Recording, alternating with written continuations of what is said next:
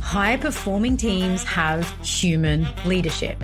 Human leadership creates trust, purpose, and belonging at all levels.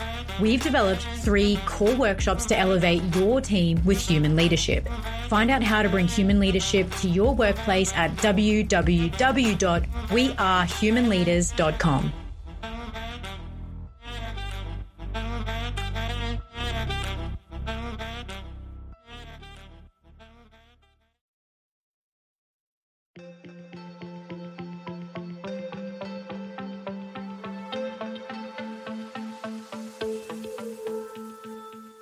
Welcome to the We Are Human Leaders podcast.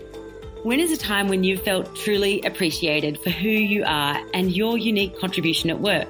These moments tend to stand out because they tend to be rare. I'm Sally Clark, and today Alexis Anna and I are talking to people analytics, engagement, and recognition expert, Dr. Meisha-ann Martin, about why research shows we need to build better skills and habits around how we show recognition, and how we as human leaders can make this happen. Dr. Meisha-ann Martin is the Senior Director of People Analytics and Research at WorkHuman. Dr. Martin has a PhD in Industrial and Organizational Psychology based on her research on diversity attitudes in the workplace. She also has 15 years of experience in people analytics across industries, and she's a delightful human being. Let's delve into today's episode. Thank you so much for being with us, Meisha-ann. We're delighted to have you with us on the We Are Human Leaders podcast. And we'd love to start by hearing a little bit about your personal journey and how you've come to the important work that you're doing now. Thanks for asking that question. I think it's so important to know where people are coming from. And so often we start with, well, what's your professional history? And you can get all of that on LinkedIn. So here's the part that you won't really get on LinkedIn, but I think it's really important. So I think the most important thing to know about me is that I'm an immigrant. I came to the United States at 16 without my family to start college in the United States. And I came from Jamaica, as I said before, and Jamaica is primarily Black. So I had no experience with being a racial minority at all. And I started to kind of seek my new identity in this new place. And that led me to a place where I was doing research on racism, starting all the way in undergrad, carrying through to graduate school. Because frankly, when I first came to the United States, I thought, this country is super rich. What's the problem? And then with just a little bit of research, I started to understand that not everybody was participating equally in that wealth. And so by the time I finished grad school, I knew that my career charter was to try to give more people more opportunities in a more equitable way through objective processes and data and analytics for accountability, but also to shed light on where people were experiencing work less positively. I had this idea that the way people experience work influences the rest of their lives. And I thought that that was my best way to make a difference. So powerful, Meisha-ann. And I think I'm so glad that we got to start with your story, because I think you're very right in that those personal experiences we have really do shape our career and shape the professional life that we go into. And I couldn't imagine as a 16-year-old coming from my country of birth and living in a totally different country and culture. I had such a comfortable small town upbringing. So my experience just feels like it would have been radically different from your own. Yeah, the interesting thing about that, I think fear is a very adult thing. And so I think that it was to my benefit that I wasn't adult enough to overthink all the ways that this could go wrong. And I tried to take that into my later life, right? And think about the fearless person I was as a 16-year-old to do such a thing. Amazing, Meisha-ann. And I have to say I resonate, having lived for a year as an exchange student. When I was 16, I went to the Netherlands to live for a year. But I think, to some extent, a significantly different experience in that I knew that it was a year. And while the Dutch were kind of different in cute ways, they were tall and ate cheese, but it was obviously not, being suddenly in a minority in terms of race that I experienced. And I can imagine that at 16, that must have been quite a profound experience for you. It was, but it wasn't as tough as it could have been. And that's because my school of choice was an HBCU, historically Black colleges and universities is what that stands for. So I had this safer space in which to land. The people around me were different than I was used to, but they were still Black.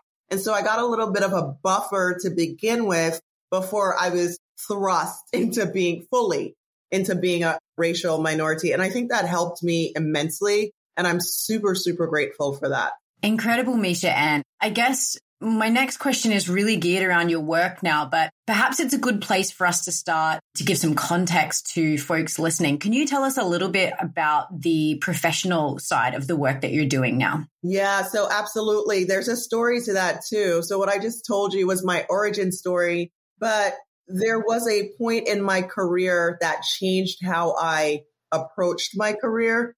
And that deeply influences what I do today and how I do today. And so just to be really brief about that, right before the pandemic, I had significant health issues, thought I was going to die. I had lost vision due to something autoimmune. They thought I had lupus. I had a breast cancer scare in there.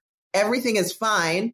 But when you get to a point in your life where, you're contemplating your mortality, it makes you take a step back and wonder if you are doing enough. And that was where I found myself. And as I found myself there, George Floyd was murdered shortly after that. And we were in the midst of a global pandemic. So I had a lot of thinking about, okay, so I know that I want to make the world of work better for people and do that through people analytics, and it will make their lives better. But how do I want to approach this work? And I got really clear that I wanted to be doing more. Previously in my career, I was very clinical about how I approach things. I was showing different engagement numbers for different types of people and how that affected how they feel about the company. I was showing differences in hiring ratios and breaking down processes to find where the biases are. All of that is super important. But I had played down my identity as part of it. I didn't want to be part of the story. And so at this second point in my life, I was like, no, I've seen a few things by this point. I'm kind of ticked off about all this inequity that I'm constantly confronting at work and in our society. I want to do more and I want to use my voice. And so now I consider myself as more of an evangelist, right? So I'm still using data and analytics to make a difference in the workplace and to draw awareness to areas where experience and opportunities are not the same. But now I'm talking about it a lot more outside of single organizations. And so that's where my work at WorkHuman comes in.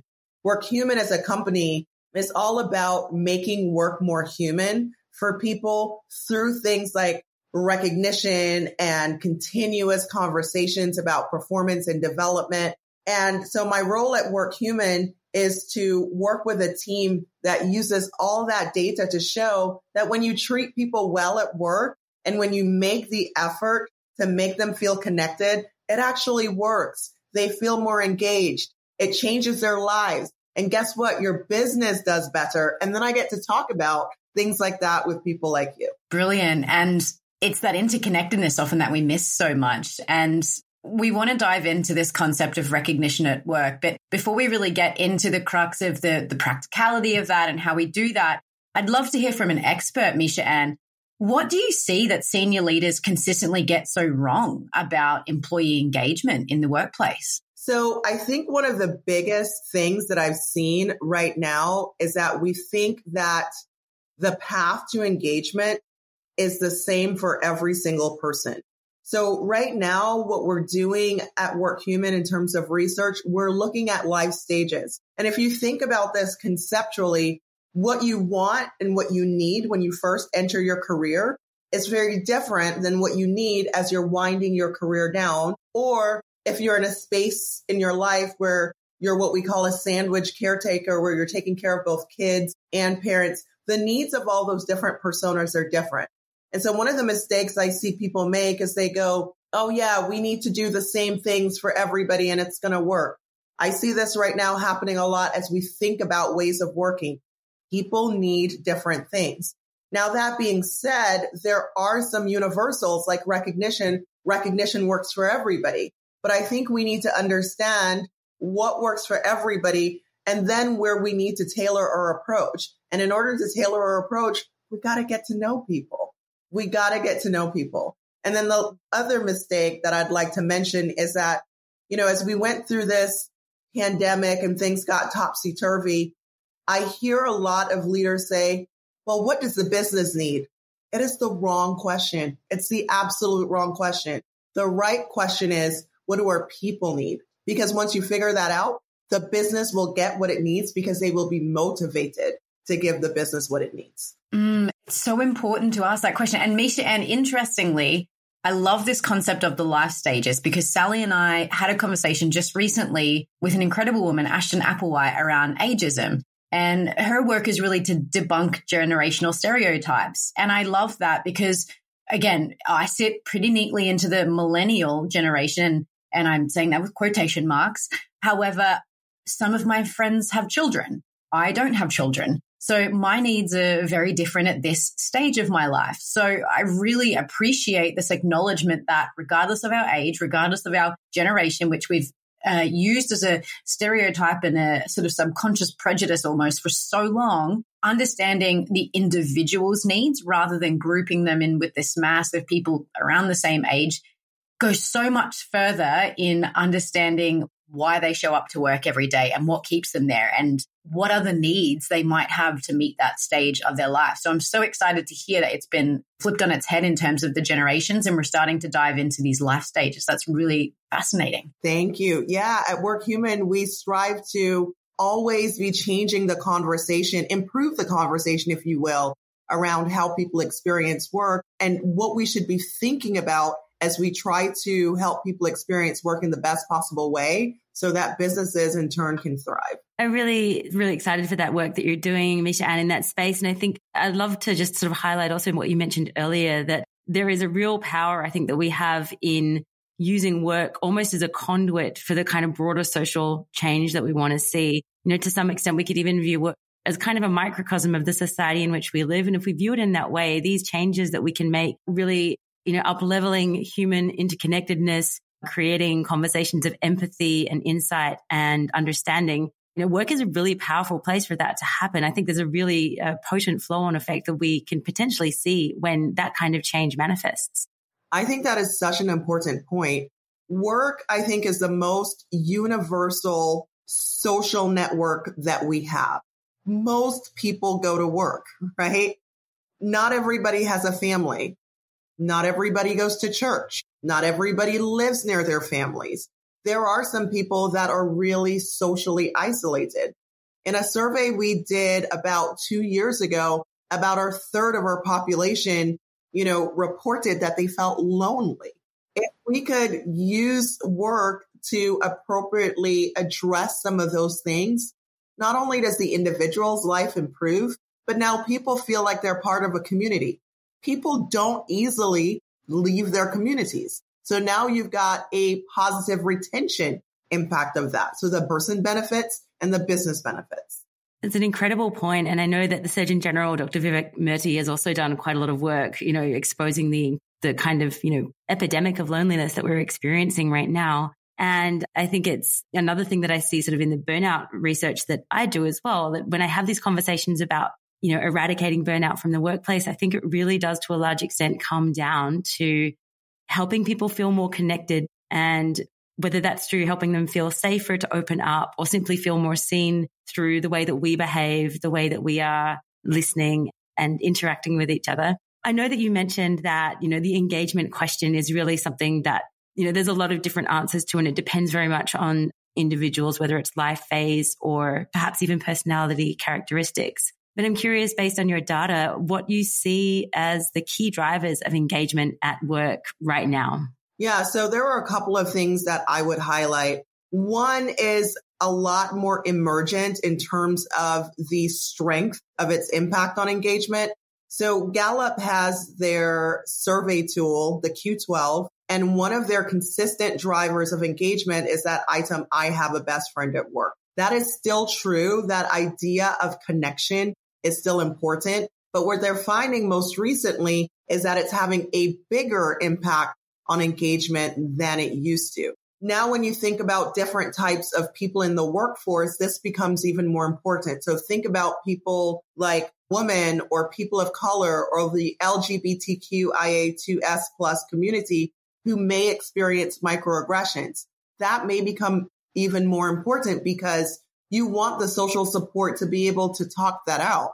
In one of our recent surveys, 18%, which is almost 20%, right? 1 out of 5, you can think about it that way, said that they didn't feel comfortable talking to anybody at work about bias that, they suffered from at work. That is an incredibly lonely place. So I think that idea of having a person or even having people is super important right now and related to what we were talking about, where loneliness is concerned. But also recognition is a big universal one that has stood the test of time and is potentially even more important during crises or stress situations. So at Work Human, we have lots of clients, we have lots of prospects. And on the client side, we consistently hear our clients tell us that recognition is a big driver of engagement from their own research. And then on the prospect side, that's how a lot of people find us. They say, hey, we did an engagement survey. It was low. We find that it's a significant driver of engagement. Can you help us? And then also in relation to your point about burnout, we've done research on that as well. And what we find consistently, we saw this before the pandemic and during the pandemic, is that when times are stressful, there's something about recognition that reinforces that individual's value to their organizational community and takes the stress down. So if you're in a place where, you're doing layoffs or people are afraid that layoffs are coming, for the people that you want to stay instead of getting nervous and looking somewhere else, you really want to double down on recognition during that critical time. Yeah, that's fascinating, Meisha-ann. And I want to ask, we also know that there's this, understanding now that purpose and meaning in our work is really important for individuals. Is recognition sort of a way where we can acknowledge one's contribution, especially in those tough times? Is that a good way of us to sort of let people know what they do has meaning at work? I think so. But the first part of that is what people are actually choosing to do and how the person and the organization is matching people to roles. I think that's a really critical decision point. So for me, for example, I had my charter. I knew what I wanted to do with my career. I think that individual intention setting is important, but then recognition is the other side of that. If I know that that's what I want to do, and I've sought out to do that in this role in the organization, then it bumps my engagement when you're acknowledging me for that thing that I know has meaning and purpose to me. So it's kind of like the organization saying, yes, you're doing the thing, you're accomplishing it, right? And so it's a magnifier to that purpose and meaning. Fascinating when you phrase it that way, because I think that's a really powerful way of tying together the individual's purpose and perhaps intentions in life and how we can actually acknowledge this through work. Because I think often when we speak to organizations and we talk about things like vision and values, there feels to be like businesses want folks to get on board with what they're doing and basically kind of meld into that. And certainly we like to see employees that, can enact and align with values at a personal level. But what I'm hearing is that there's almost this space for the individual's meaning and journey to filter in to the bigger picture for the organization as well. Have I interpreted that correctly? I think that's correct. So at that second pivotal point in my career where I reevaluated what I wanted to do and how I wanted to do it, because Work Human is so clear about what their purpose is and what their vision is, Working Human, it was easy for me to go, okay, what I'm trying to do and what they're trying to do is very aligned. And so I think if organizations are really clear, we exist to help people in the world. And that way, if that's your thing, go to that place, right? And then you go in and you're helping people and the organization says, yeah, you're making a difference in helping people. That is the whole enchilada right there. Yeah, I love that. And just to talk a little bit more about WorkHuman, I know the mission of the company is lead the movement to celebrate the power of humanity in the workplace through gratitude and peer-to-peer recognition. Now, I'd love to just get a little more granular for a moment here, Meisha-ann, to understand these concepts a little bit more. And firstly, how can leaders implement a culture of gratitude and peer-to-peer recognition? So that's an awesome question. I'm glad you asked it. We recently did research with Gallup on, what is the impact of recognition? I think we all pretty much know that at this point. When people feel recognized, they feel connected, they're more engaged, they're less likely to leave. The organization starts to feel like a community. But then the other part of that research is, well, how do you get there and how do you do it well? And we found some pretty clear things. So number one, recognition between people has to be authentic. And what that means is a simple, attaboy, thank you. That's not it. That's not how you do it, right? Like that doesn't come across as authentic. You have to be specific.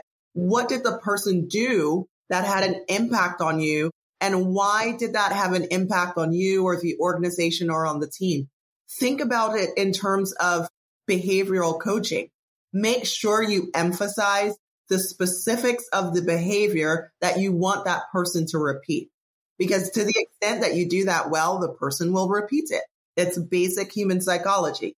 It has to be fulfilling, which means that, when people do good things, you don't want that to be invisible or unacknowledged. When people feel like they are well recognized in relation to what they're doing, then their recognition bucket is full.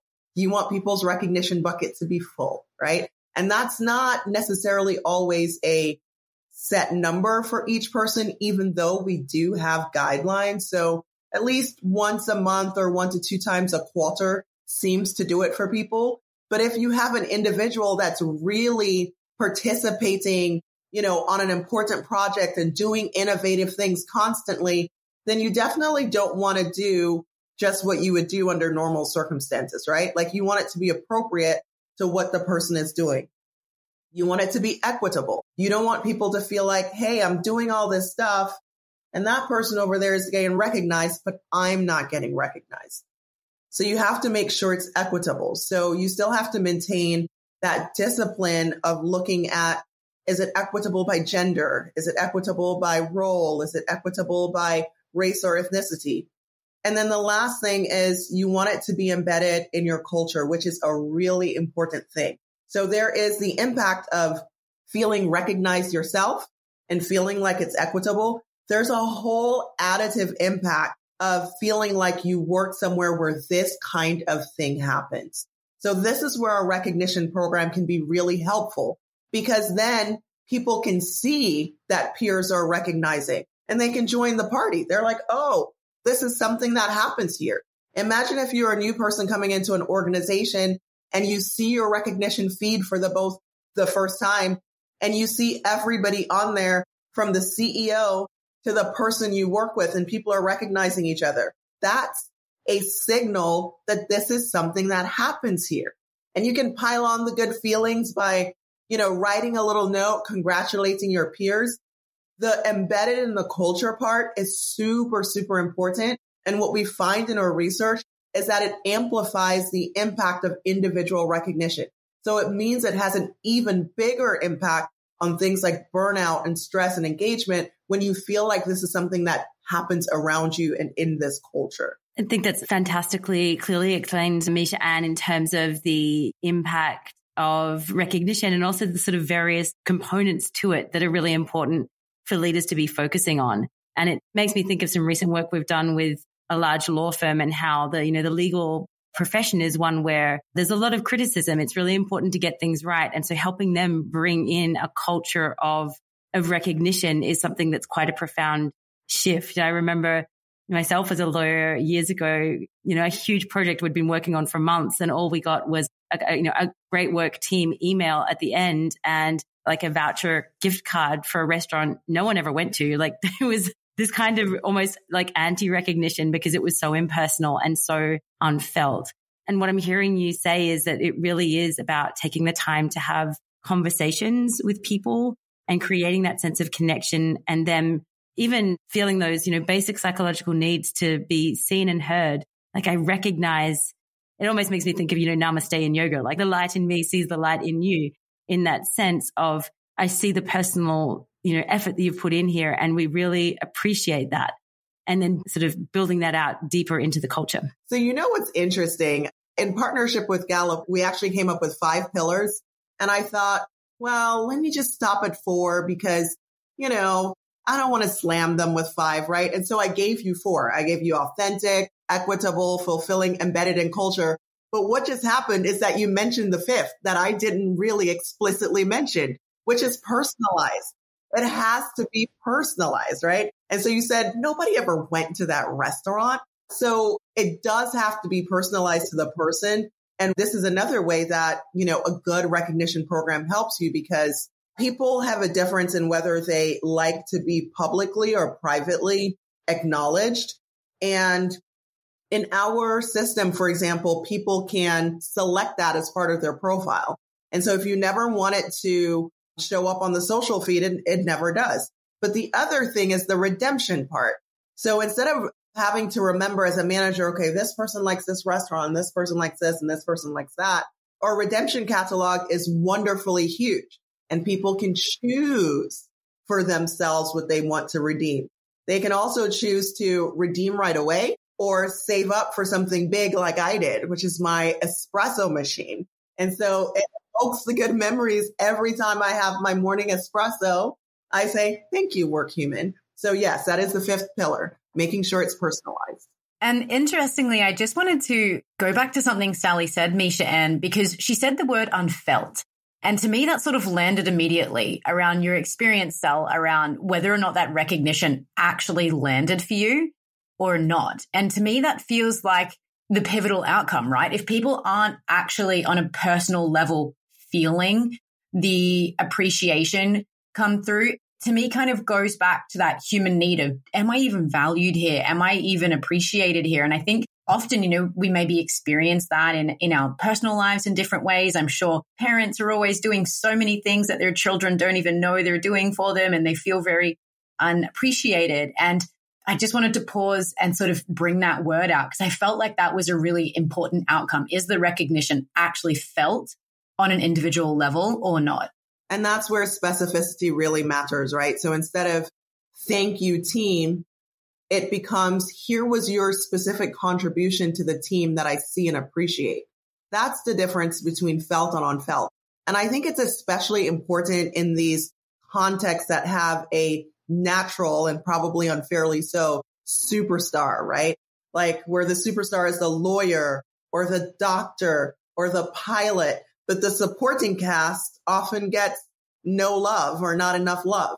It's so important, especially I think in contexts like those, to recognize each person on the team and their unique and particular contribution to the outcome. I think that's absolutely essential. As you're noting, Meisha-ann, we have this kind of hero narratives around a lot of sort of titles in the workplace. And it's so important that we acknowledge that there are so many other, pieces to the puzzle and so many incredibly important contributions, which are essential to the outcome, the success of the team. And so I think really shedding light on all of the components, all of the steps through the journey to a team success is really, really key. So thank you for highlighting that. I would love to sort of zoom in and get, if you're okay with it, to get a little bit personal now in terms of sharing a moment in your career where you have felt unrecognized and the impact this has had on you. And if you can also maybe share a moment where you did feel deeply recognized at work and what the impact was like in that instance. Yeah. So the first one, the unrecognized part, that was a few years ago, another organization, another role. And I had taken on this huge project for visualizing HR metrics and having them updated in real time and providing dashboards to human resources business partners. And it was a huge undertaking. It was very personally challenging for me. I was working on things like integrations between systems. I had no idea. And so the learning curve was really steep. It ended up being really successful in terms of the dashboard actually worked and was updating data in real time, which is unheard of in the HR space. And I started to notice this really interesting discrepancy. When I presented about this work externally, people were really, really excited and complimentary. But internally, I wasn't getting that same recognition. And so it really highlighted to me the feeling of being underappreciated by that particular organization and eventually parted ways. It was not, I found myself getting really bitter and cynical. It was not a version of myself that I liked, to be honest. So fast forward to a more positive example. It was after my reckoning with myself when I said I wanted to do more and I decided I wanted to use my voice and be more vulnerable and, participate more in a change to the world in terms of social justice and equity. And I had just joined WorkHuman and I had made this promise to myself, but my muscles in this area were really, really weak. I was used to being so clinical about all of it. And so here I go. And one of my first things I'm working with WorkHuman on is this article on how to create a sustainable diversity strategy. And I felt really strongly about it because I was worried that all these companies that were asserting, that diversity was important to them after the George Floyd murder, that they would just fizzle out. Unfortunately, I was right. And so I wrote this article about how not to be one of those people, like how to turn it from a moment into a movement. And so I submitted this article to WorkHuman, and the idea was that they were going to propose it to certain news outlets. And so I sent in the first draft and they said, yeah, this is great, but there's no you in that article. Like it doesn't say anything about you or your perspective. And it was an interesting moment because even though it was constructive feedback, it was a signal that that organization wanted to see me, wanted to see the real me, not just the clinical step 1, step 2, step 3, step 4, but Meisha-ann, we want to know what you think about that. And so it was scary, but I took a step back and I was like, all right, I'm going to rewrite this article. And I came in screaming hot. And, and they recognized me for that. So what they did was they said, we wanted to see you. And then when I put myself in it, they said, we like it. We like you. And I was like, oh my gosh, I'm home. Oh, wow. What a powerful moment, Meisha-ann. And you realize, and I'm relating it to an experience that I had as well. And sort of interestingly, the power of recognition in my young career, my initial career was in the marketing space. And I really felt like that's what I wanted to do. I wanted to support companies and brands to find their vision and connect with their audience. And this felt really important to me. But my first graduate experience was one where I felt underappreciated, undersupported, unseen, and almost existentially, it made me question my entire existence. Like I've spent my life, my adult life studying this thing, and I hate it.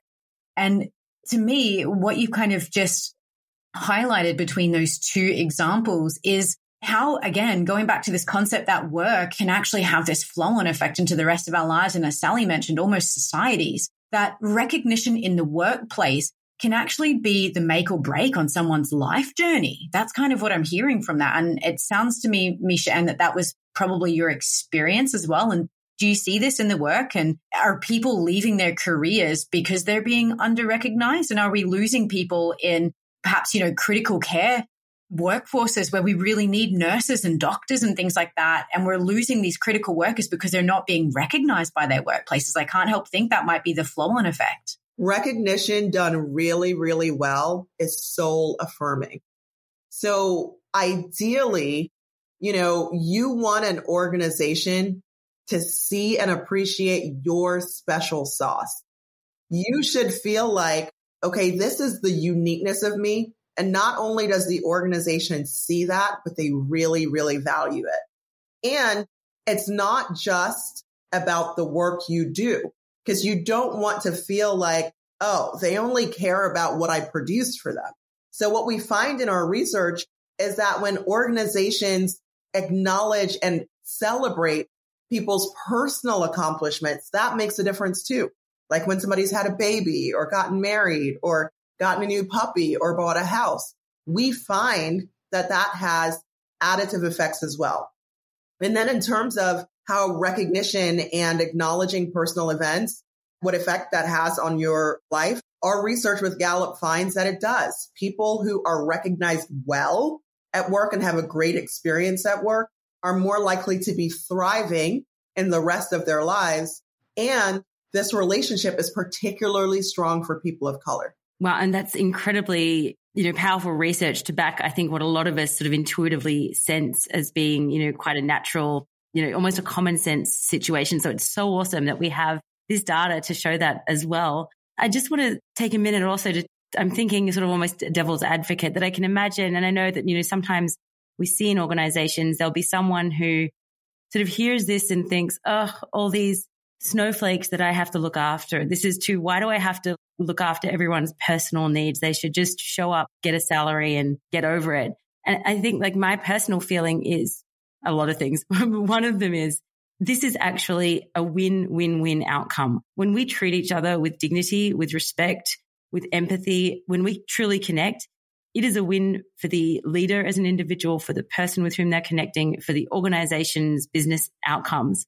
And I think that's something that, we spend a lot of time at Human Leaders as well, kind of, bringing home to people that this is about human interconnectedness and everyone benefits from this, including the organization itself. I'm curious if that's your experience or if there's anything you would add to that. Yeah, that is my experience. And usually, Alexis, to your point, I'm not usually a fan of generational research either. I do think that the way that it's been done in the past has promoted stereotypes. However, the following example is one instance where I think we did it very well. So in partnership with Gallup, we looked at generational differences in terms of the expectation for recognition. And what we found was that the younger generation, they do expect more recognition and they're looking for that from their employer. It could be the situation they grew up in where, Facebook likes, Instagram likes, they're used to instant feedback and acknowledgement. The older generation really indicated that they expected and needed it a lot less. However, when we looked at the impact of recognition across generations, there was no difference. So whether or not you feel like you need it or you expect it, it still works. And so different arguments for different people. Either you could change somebody's life for somebody that this lands with, or you could change the trajectory of the business, because that is true too. That's fascinating. The point that you're seeing sort of generational differences around the, perceived need for recognition, or versus if we just recognize everyone for their contributions, even though I didn't feel like I needed it, I'm actually feeling more connected, more engaged, and probably thriving in my life and in my work through getting recognition, whether I felt that I needed it or not. How fascinating. Exactly. We've done this research on different roles, different compensation bands. It doesn't even matter how much money you make. Okay. If I recognize you well and I give you the $25 gift card in addition to that, or $25 worth of points, the gravitas of that $25 worth of points, it still works for you, even though you're pretty well compensated and you really didn't need that $25, right? It is the impact of taking a moment to say, hey, that behavior, I saw it and it made a difference. So it sounds like younger people are just more accurately self-reporting whether they need recognition or not. Yes. When I want to be sassy, that is exactly what I say. The younger people know best.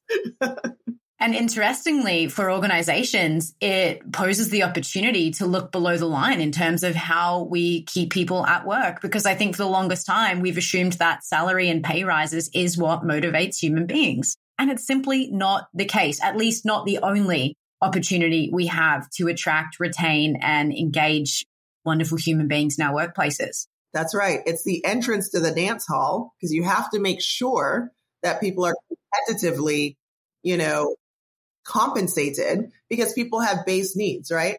But compensation is not going to make anybody dance, right?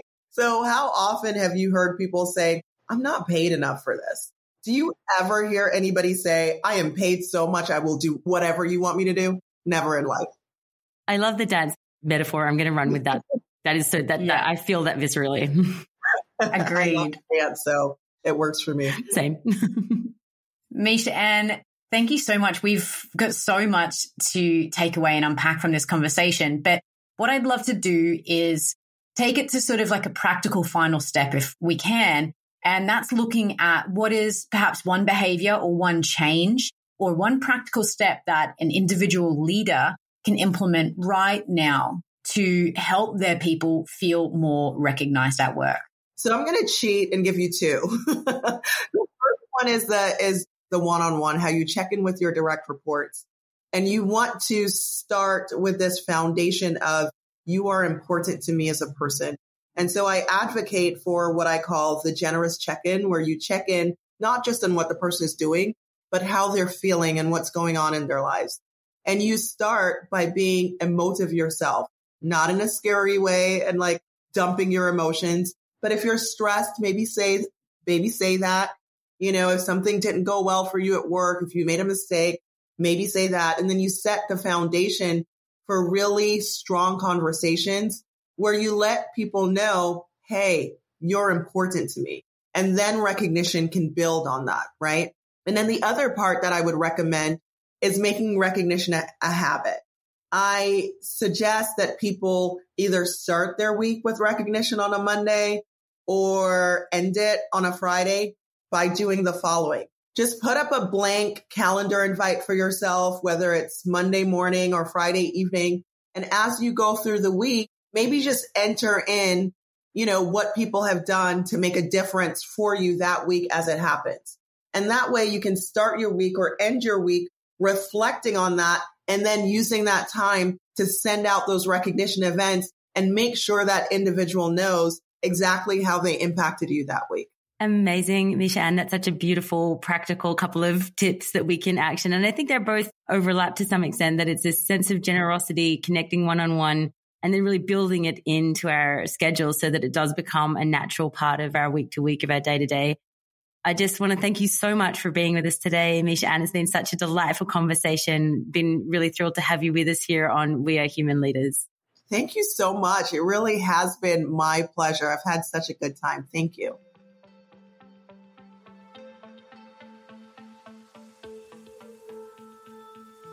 Thanks for joining us for another episode of the We Are Human Leaders podcast.